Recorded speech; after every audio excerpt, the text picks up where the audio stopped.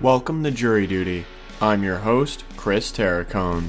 Season 8 of Jury Duty explores the trial of Alex Murdaugh, a member of one of the most powerful families in South Carolina who is accused of murdering his son Paul and his wife Maggie with the purpose of covering up a myriad of alleged crimes including fraud and homicide.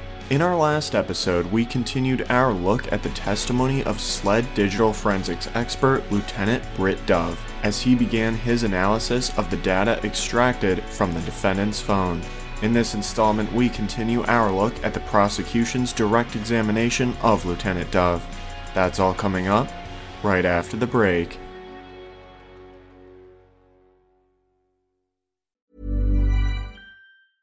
Hiring for your small business? If you're not looking for professionals on LinkedIn, you're looking in the wrong place. That's like looking for your car keys in a fish tank. LinkedIn helps you hire professionals you can't find anywhere else, even those who aren't actively searching for a new job but might be open to the perfect role. In a given month, over 70% of LinkedIn users don't even visit other leading job sites. So start looking in the right place. With LinkedIn, you can hire professionals like a professional. Post your free job on linkedin.com/people today.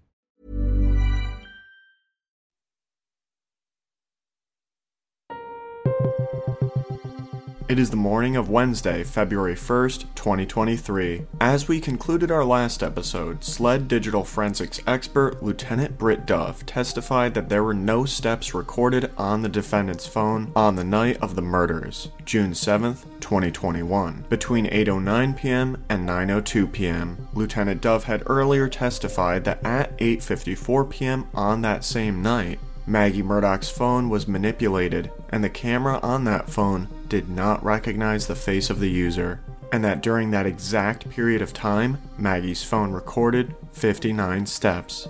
We begin today with Prosecutor Conrad continuing his questioning of Lieutenant Dove about his analysis of data from Alex Murdaugh's phone, specifically the data log from that phone.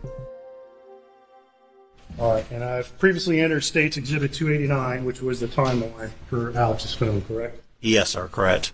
And let's talk about this timeline a little bit. What kind of information is found in this timeline on Alex's phone? On this phone, it captured things like incoming text messages to show a log entry for it. It shows there's a log entry for images, steps. It's a little bit different the way Celebrite does steps versus Axiom, so it's a little bit different look to it. It also has text messages on here as they came in and a few more log entries to show that text messages and that phone calls were being made and recorded in the log. Do you see any orientation changes like we talked about on Maggie's phone in that report? And would it included if there were? Usually you don't see it in a timeline report like this. You would find it in the device events report. We would pull it separate. In your analysis, you've looked at the device events report, correct? Yes, sir, I have. All right. And during that same time frame, do you see any orientation movement or anything to suggest the phone's being handled, or does that data exist? Which time frame exactly? The device events. Did you find data from the night of the murder on Alex's phone? Earlier in the evening, I did. But there was a gap in time where I did not see it. Okay. Well, we talked about some of these databases kind of going away after a certain period of time, correct? Yes, sir. You don't know the exact time for every single database, correct? Correct. But generally speaking, most of these databases, these SQLite databases, how quickly do they turn over? They can go from 2 days to 2 weeks to 45 days. It just depends. And so when you performed your analysis on this phone, it was in September 2021, correct? Yes, sir. Some of that information that's contained in those SQLite databases, would you expect to find some of that data in September that had been originally reported in June of 2021? No, sir. And if it showed anything, it wouldn't be accurate information. It would be remnants of it. Because a lot of those databases overturned in a far shorter period of time between June and September, correct? Yes, sir, correct. And so, to sum up, Alex's phone, because you didn't analyze it until September, just simply doesn't contain as detailed data that you found on Maggie's phone, for example. Correct, for that time frame of June. Okay, and I'm going to show you, this is Exhibit 289, and this is under seal. We see lines 157 and 158 in this report, correct? Yes, sir, I do.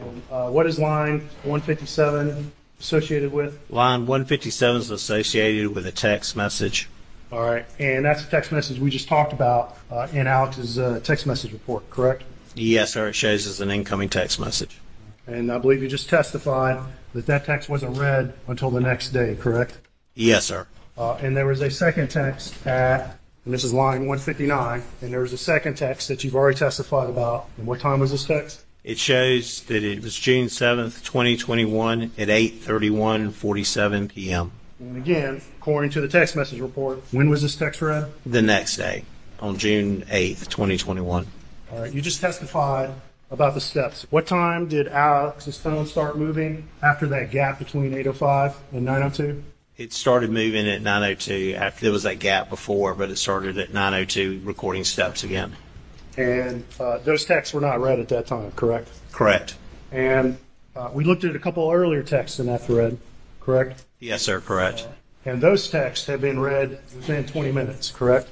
Yes, sir. Approximately. And in your analysis and investigation, did you review other texts that might or might not be in that report that's in evidence to review Alex's habit of when he read text? Yes, sir. I reviewed other texts. All right, from the day of the murder? From that day and previous days and days after. Just in your general review, and I'm sure there's outliers, but what is Alex's general habit when he reads text? Usually it could vary from anywhere from reading it within 5 minutes to 30 minutes, maybe 40 minutes, just depending. But it was generally within an hour's time it appeared that the texts were read. And like I said, there's probably outliers, correct? Yes, sir. But this particular thread we've been talking about with the group family thread, what was the topic they were talking about? It was about his father being in the hospital. And those texts weren't read till the next day, correct? Correct. Burrow's furniture is built for the way you live. From ensuring easy assembly and disassembly to honoring highly requested new colors for their award-winning seating, they always have their customers in mind. Their modular seating is made out of durable materials to last and grow with you. And with Burrow, you always get fast, free shipping. Get up to 60% off during Burrow's Memorial Day sale at burrow.com/ACAST. That's burrow.com/ACAST. burrow.com/ACAST.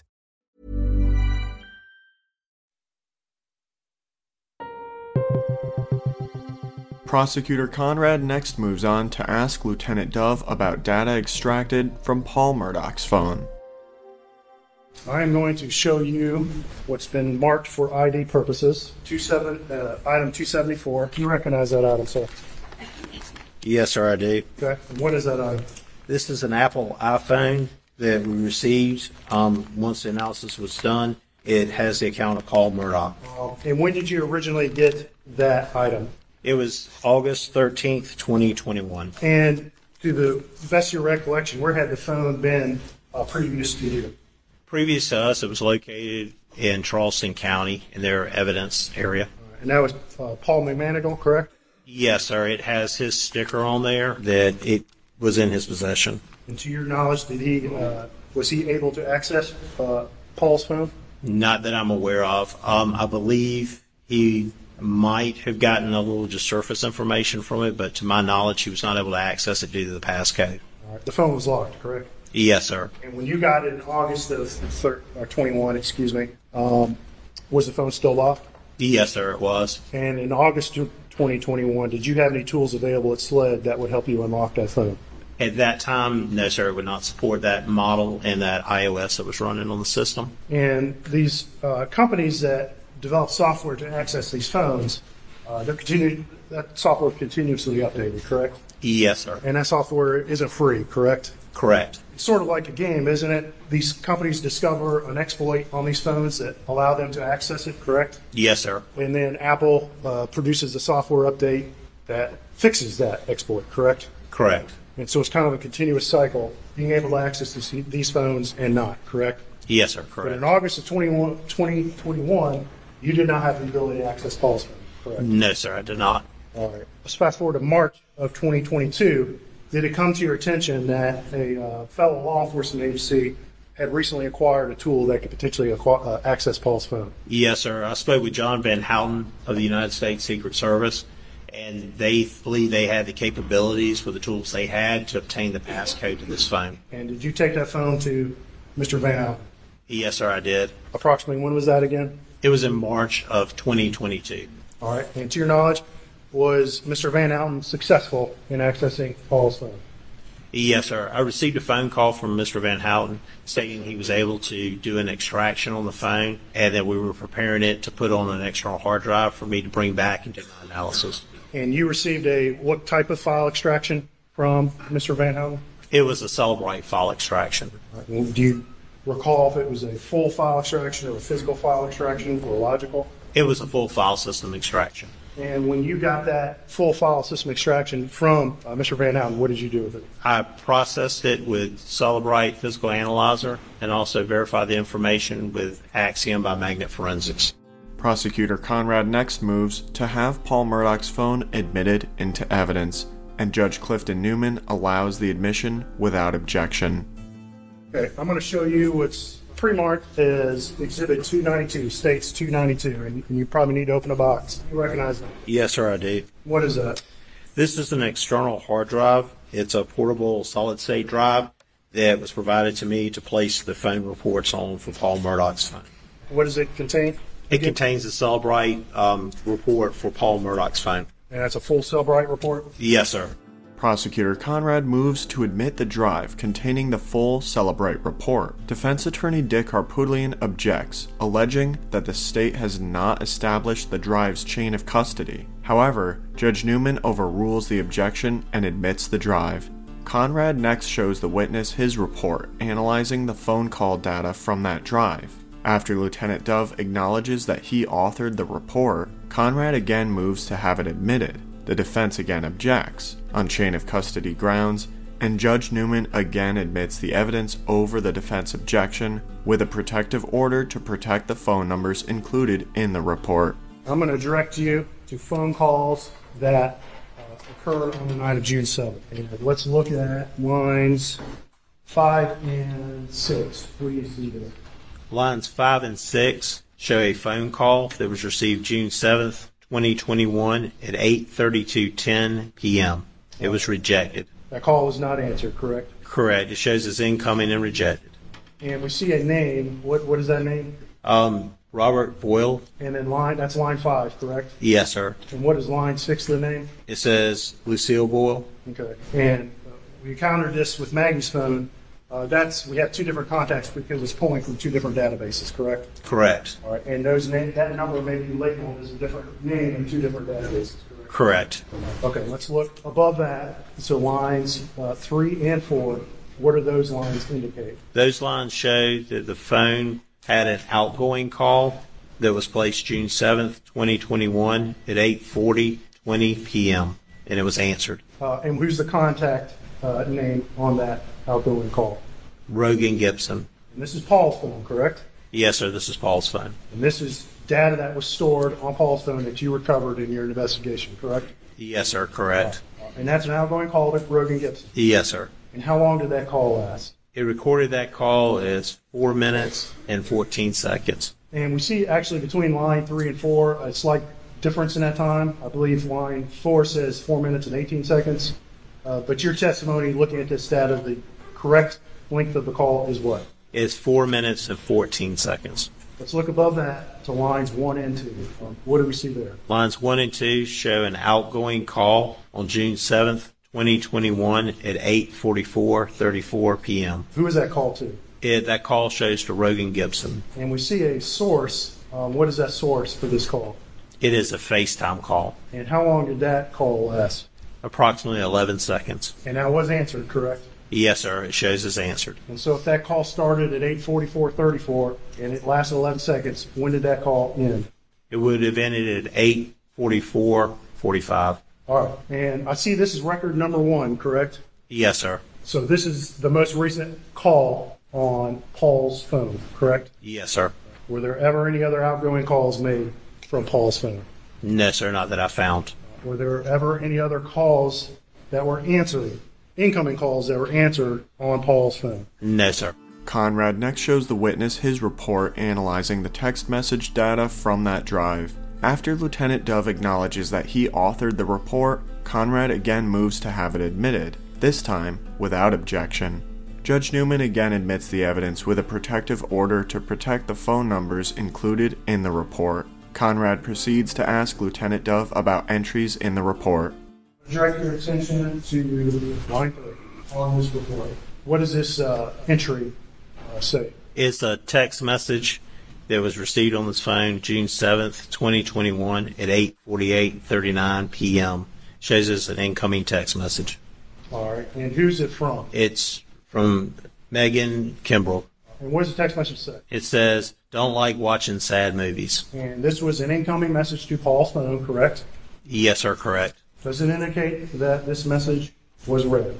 Yes, sir. It shows us read June 7th, 2021 at 8:48:59 p.m. And actually, let's look at line 4, which was just below line 3. Excuse me. Can you see line 4? Yes, sir, I can. What does this line, this entry indicate? It indicates it's another text message that was received from the same sender, Megan Kimbrell. And what does the text message say? It says, "No, I need something happy." All right. And this, what's the time on this text?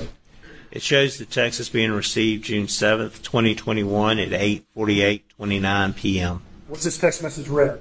Yes, sir. It shows it's being read June 7th, 2021 at 8:48:59 p.m. And so lines 3 and 4, they were read at the same time, correct? Yes, sir. What time was that again? It was 8:48:59 p.m.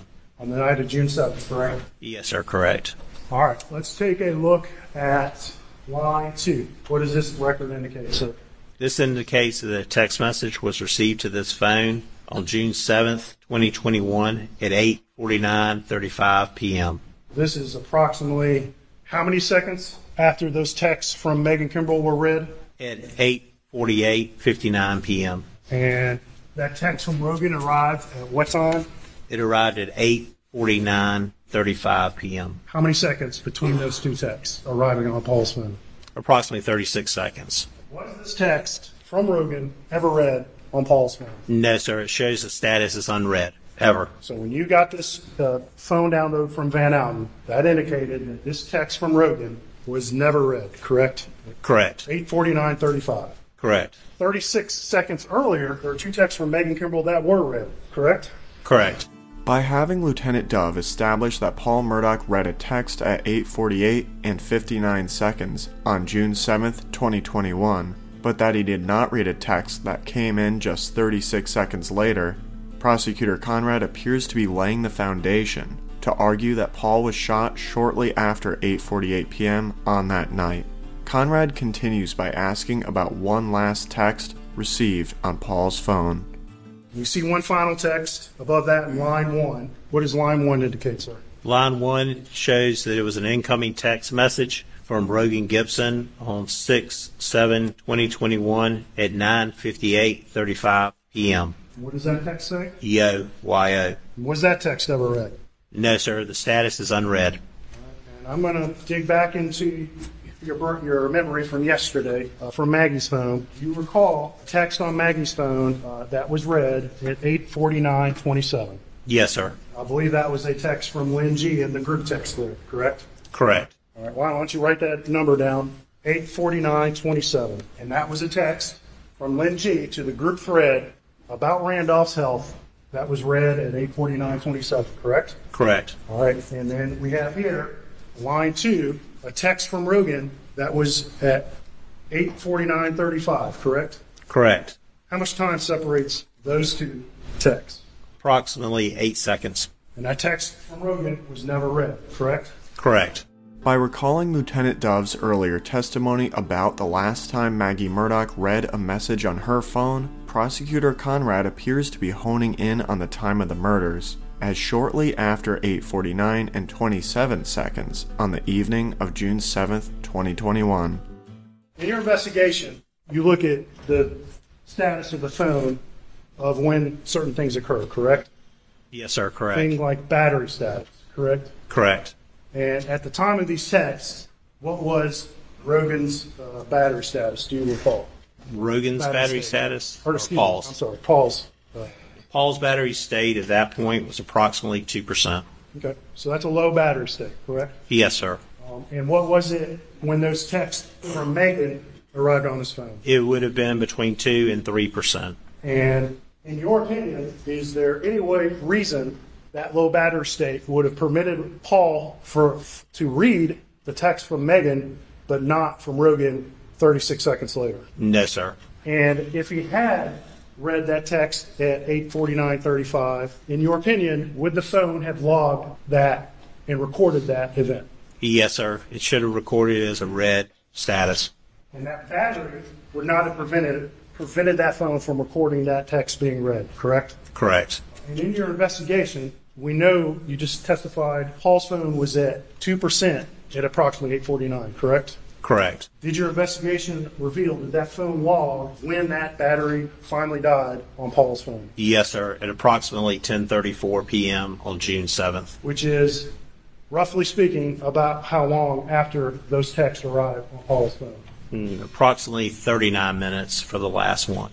If a phone that is at 2% is used heavily, how long approximately would you expect that phone to last before it dies? If it's being used heavily, text messaging, looking at videos, things of that nature that are going to put more strain on the battery, I would expect it to go to the point of being dead. I would imagine, and just kind of ballparking, because I haven't done testing on this, but I would say 10 to 15 minutes max. So a matter of minutes, correct? Yes, sir. But that phone sits there, 8:49, the battery's at 2%, correct? Yes, sir. And the phone dies at what time? At 10:34 p.m. And how much time is between? At an hour and 35 minutes. Okay, and I'm going to show you what's been marked as Exhibit 295. Okay. Do you recognize that, sir? Yes, sir. This is a copy of the Celebrate report I prepared for a timeline from Paul Murdaugh's phone. And I noticed this is quite a bit thicker than some of the other reports that we've been through, correct? Yes, sir, correct. Why would that be? That one also contains location information that was obtained from the cached SQLite database. So there's a lot more data points on analysis, correct? There's a lot more on Paul's phone on that timeline. Paul's phone. Excuse me. Prosecutor Conrad again moves to have this report admitted. The defense again objects on chain of custody grounds, and Judge Newman again admits the evidence over the defense objection, with a protective order to protect the phone numbers included in the report. What time frame again does that report stand? The time frame of this report, I began it at 6 p.m. on June 7th, 2021, and it ran through midnight on June 7th, 2021. Just roughly speaking, if you were to print even 2 or 3 days worth of this information on Paul's phone, how many pages would you expect that report to be? Several thousands of pages. And so this is just a couple hours. Yes, sir. And I'm just going to pull some examples here. And I'm looking at lines 325 through 329. What's the date range that you see there? Beginning with 325, it's June 7th, 2021, 6:44:47 p.m. Going to line 329 is going to be June 7th, 2021 at 6:46 p.m. So that's approximately 2 minutes of log entries, correct?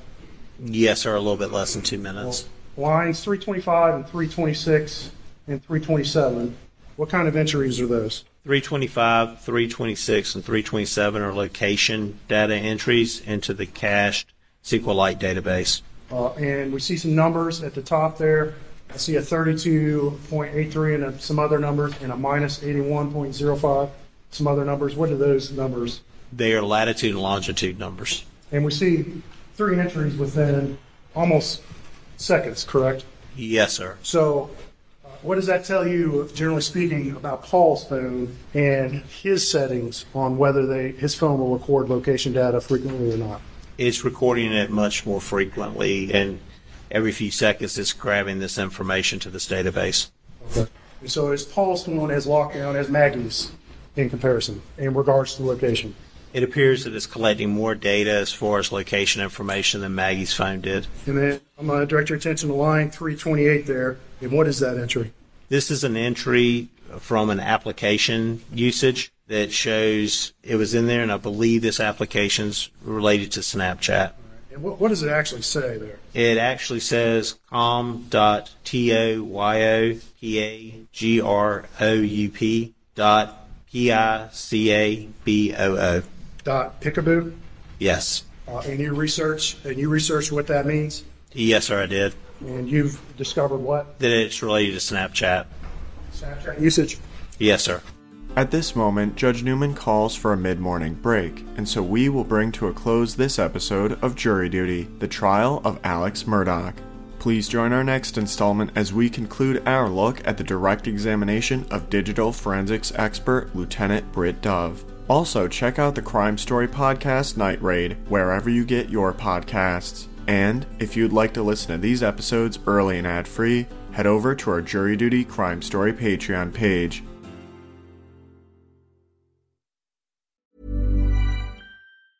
Planning for your next trip?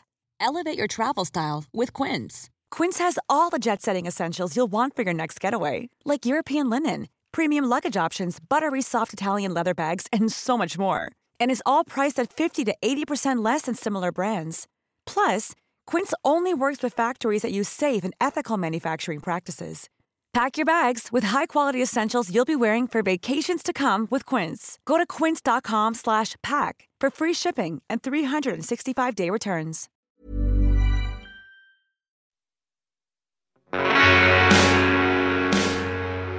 You can find more information about this trial on our Jury Duty Crime Story Patreon page or at crimestory.com. Jury Duty is created and produced by Carrie Antholis. It was co-produced and edited by yours truly, Chris Terracone. Music for this episode was provided by Strike Audio. Thank you for joining us, and we hope you will come back for the next episode of Jury Duty.